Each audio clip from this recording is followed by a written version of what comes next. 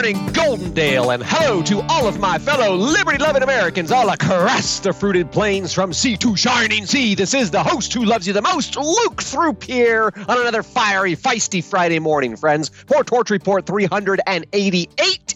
The only way out is through. There is a time for everything under the sun, and is it time now to do what must be done?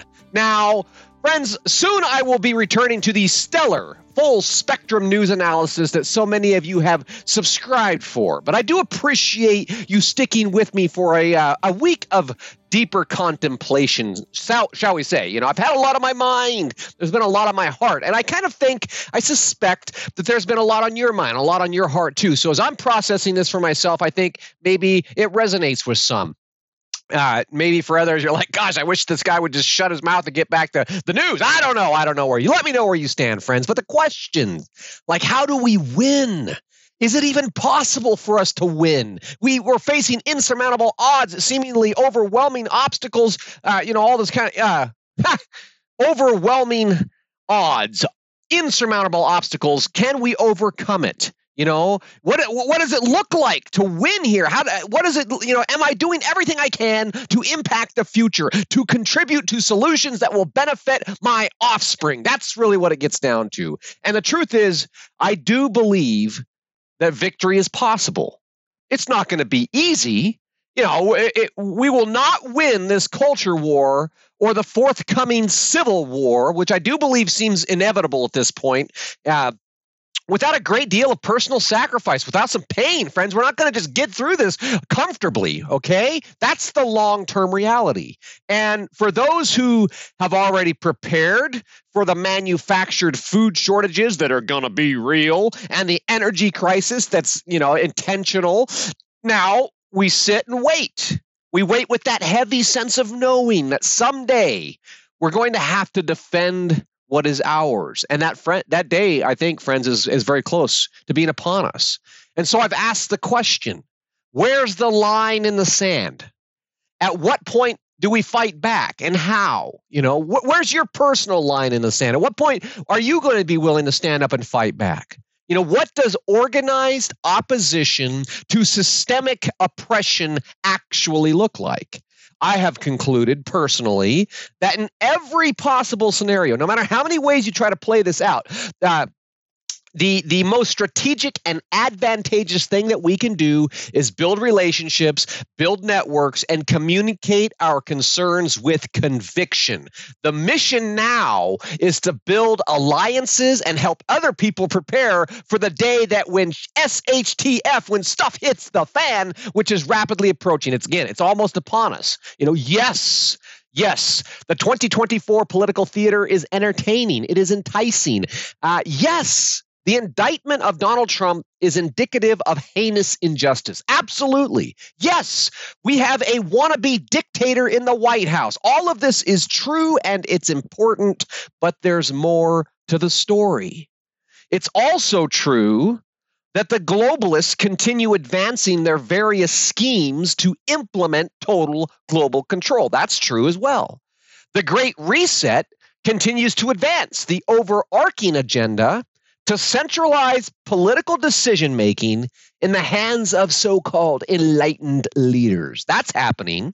The secret cabal, the secret global cabal, to quote Rockefeller again, is very actively working to undermine the United States and conspire to usurp the will of the American people. The global cabal is working against us every second of every day. The commies are never sleeping, friends. And yet, even worse, these elite, sociopathic evildoers, they are wielding weaponized artificial intelligence.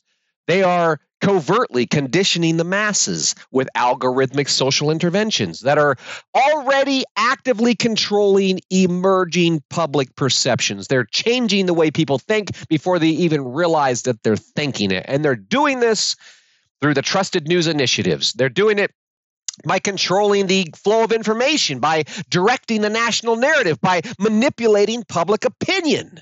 And they're manipulating people's perspectives. They're manipulating people's emotions. They're manipulating people's behavior. Specifically, they're manipulating how people vote. And friends, all of this is coming to a head in 2024. And I think they know that. And I think that's why they have predicted that we're going to have a hung election and a civil war. They want outrage. They want war. And they're going to get it, come hell or high water. Okay? Now, when you think about the outrage that's going on in society, this collision course between the left and the right?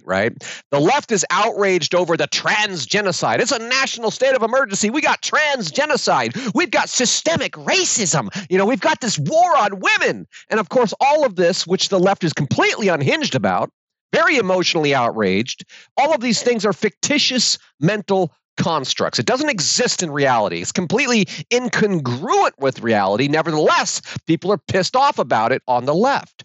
These ill-conceived social causes that people are so fired up about, it really only exists in these cesspool liberal cities, right? Where the ruling elites enjoy an unholy control over the domesticated herd. It's the herd mentality, but they can grip the public psyche in the liberal cesspool cities. That's where they can control people the easiest. That's where this leftist outrage stems from.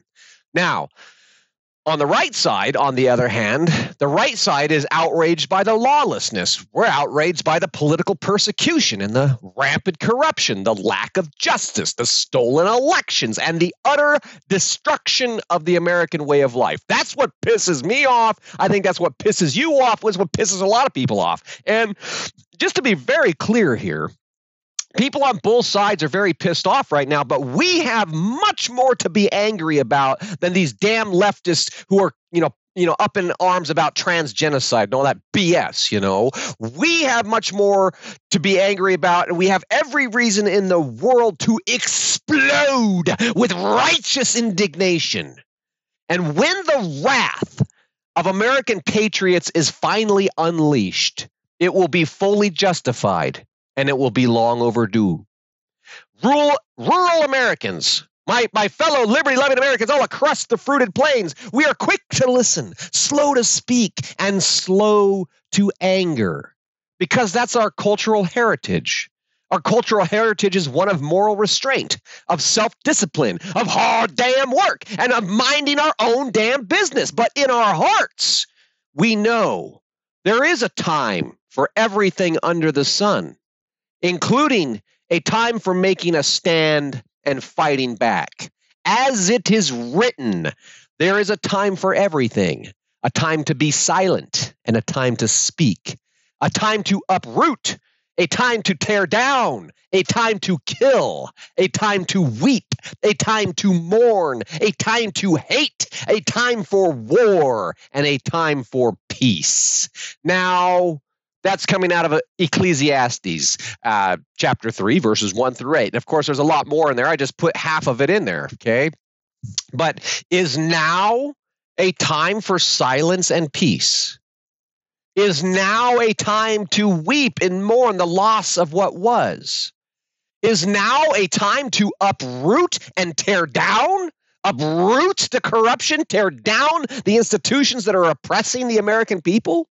Is now a time for hatred and war? I hate seeing these sick bastards messing with our children, perverting and grooming and abusing our children. I hate that.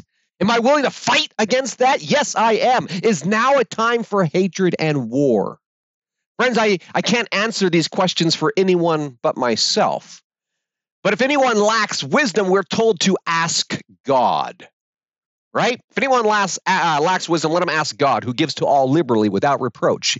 James 1, 5, and 6. If you're asking these sorts of questions, I suggest that you pray, that you search your heart for peace. Believe that the answers will come. You will know what to do, and you'll know when to do it.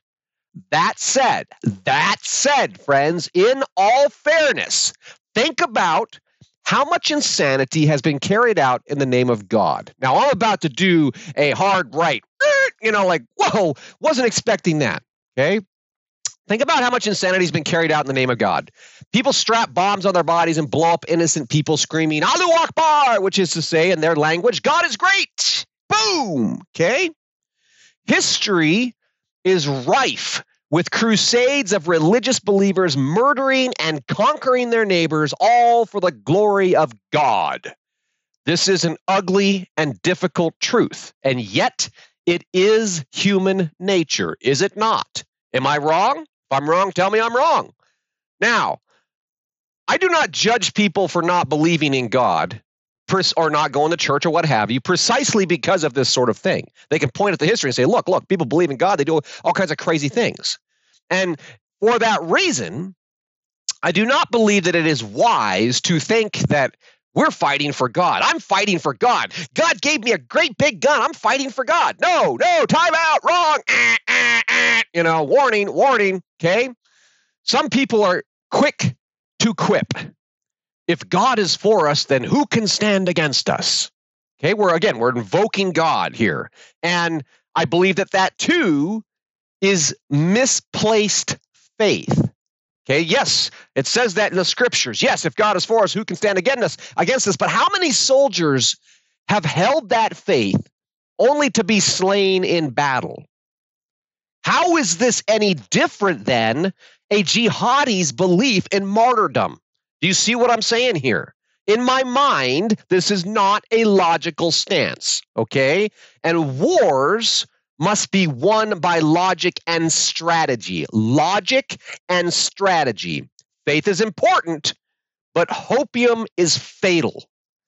It is true that the hand of providence will inevitably play its part. It is critical to proceed without being blinded by our faith. Yes, there's there are things at play here. Yes, the powers and principalities of darkness and all that. Yes, but we must proceed without being blinded by our faith.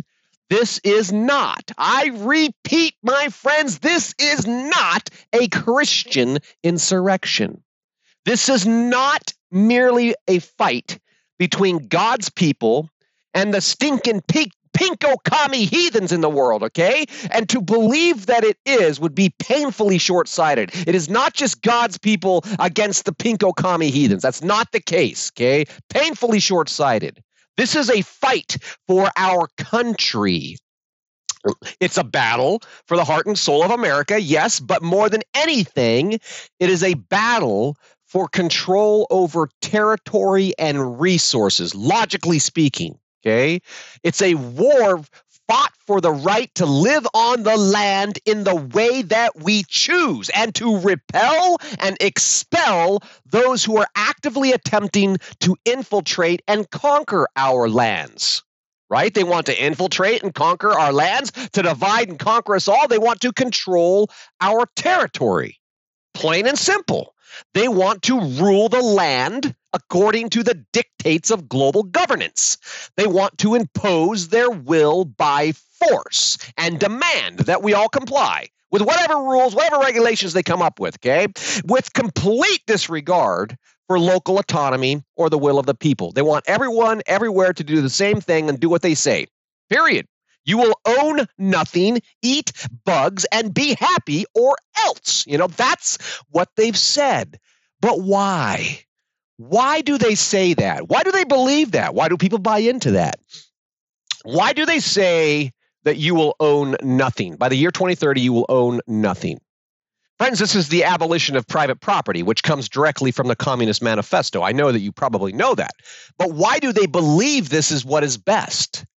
And the answer is because they believe, the useful idiots believe, that private property is inherently inequitable. It's not fair for there to be landowners and renters. They, the useful idiots, believe that the land belongs to everyone, and therefore they vote to give the government control over all the land. That way, the government can make sure that everything is equitable. Now, the commies who are pulling the strings behind the curtain, they take great delight in exploiting these useful idiots, understanding that someone has to be the boss. Someone has to manage the land. Someone has to tell people what to do. And once the government has laid siege to and confiscated the private property of citizens, then they'll have gained an immense degree of control over the population, over our lives, right? They control the land, they control the means of production and consumption and the food supply and everything else. It's centralized power and control. It's communism. It's the collective hive mind. It's absolute effing insanity, but friends, it's coming formally to a town near you. In reality, it's already here at the national level, at the state level even, depending on your state. Now, their agenda is always sold as being for the greater good. And of course, some elements of the agenda are sold as being necessary for public health and safety, but it all ties back into the triple planetary crisis and this urgent need to sacrifice humanity in order to save the planet. Okay? The point is this. This is not just a Christian issue. It is not just Christians who are being attacked in all this, though, yes, Christians are being singled out and attacked. That's for sure, because they believe and they have faith that there's a higher power and they can overcome this tyranny. That's part of the reason there. But it's not just the Christians who are being attacked in all of this. And it's certainly not just the Christians who are standing opposed to it. Think about all the people who go to church who didn't take a stand against the COVID tyranny. And you'll really quickly get what I'm saying here. We need to connect and collaborate with people who have many different beliefs in order to band together in sufficient numbers with sufficient resources and sufficient manpower to withstand the globalist assimilation and enslavement of the masses. That's the truth. Now, if you want to build a voting bloc that can outvote all of these useful idiots, then the precipitous decline of religious conviction, friends, if you just look out there and realize a lot of people don't go to church anymore, a lot of people don't believe the way they used to believe anymore, if we just take a logical look at that fact, then we realize we can't cast a vision just on faith alone. Okay, we can't just say, oh, we're going to be the religious right. We're going to be a Christian nation. No, we can believe that personally, but that is not going to be the vision that brings people together. And in order to build that coalition of people to outweigh and overcome these useful idiots who have been cobbled together by a bunch of Marxist, progressive, commie hacks, then we're going to have to work with people who we disagree with. Too many people are put off by religion. Too many people are put off by pretentious, religious convictions. And, oh, you're so holier than thou and all that crap. And of course, there are some people that revel in that. They wear their faith on their sleeves and they're proud of their faith. And you don't like my faith? Well, piss off. Great, that's fine. But don't revel in that, friends. You need to realize that strategically speaking, shunning people who don't share your faith is political and national suicide. If we shun people who don't believe the same way that we believe, it is political and national suicide. They are using religion to divide and conquer us, is what I'm getting at here. Okay? The American Revolution was fought not to establish a Christian nation. I'll say it again. The American Revolution was fought not to establish a Christian nation where everyone believed the exact same thing. Now, I know some of you may be hopping up and down about that, but that's the truth. The American Revolution was fought to establish a nation of free individuals, wherein people could choose to believe what they wanted to, and they could live according to their own convictions. It was a wild and risky experiment, The law of the land, of course, the Constitution, etc., was established, and it was established only suitable for a moral and a righteous people. As John Adams famously stated, our Constitution was made only for a moral and religious people. It is wholly inadequate to govern any other. Okay? And yet, in their inspired wisdom, our forefathers, our founding fathers, they realized that compelling people to go to church, forcing people to profess faith, or expecting that everyone everywhere was going to believe the exact same thing, that was an entirely foolish proposition. Religious tyranny is no better than political tyranny. And the only way because they had just left religious tyranny, right? The Roman Catholic Church and domination of belief systems. Everybody has to believe this way. Okay, that's religious tyranny. Oh, Protestants say, no, we believe this way. We don't have to go to the priest. We could just read the Bible or ask God and learn for ourselves directly, right? All of that kind of stuff leading up to the and the American Revolution. Anyway, I'm not a historian, friends. I'm just an ignorant peasant. But the way I see it, they understood religious tyranny was no better than political tyranny, and the only way to prevent both was to set people free. Let people live their lives. Let people learn for themselves. Sure, minister to them. Sure, show them the way. Teach them to fish and to be fishers of men, but don't demand it. It is in the spirit of mutual respect, I believe, that we must move forward. There are those who value life and liberty and the pursuit of happiness who don't go to church, who don't profess faith, who might not even believe in God in the biblical sense. But these people are still on our side. They're still American patriots, good old-fashioned red-blooded American patriots. And many of them are willing to fight and die for our country. Many of them already have. And when the time comes to rise up and fight back, many of them will rise up with us, friends. This, this storm that we're in right now, the situation, the sticky situation, there's really no way of knowing how it will all play out. But as nature would have it, I believe that the only way to get through this, the only way out of this mess is to get through this mess. And in order to get through this mess, we're going to have to get through it together. There is no other way, friends, and that is the message of my heart for today. I'll be getting back to the news analysis next week, friends. If you're enjoying this podcast, please take the time to go to the website, click the heart, and give me some love. Subscribe if you have not subscribed already, and of course, the greatest honor of all is if you share this podcast with everyone you know. Get out there and embrace the rest of this fine, fabulous, fantastic Friday. Have a wonderful weekend, friends, and I'll look forward to talking to you again soon.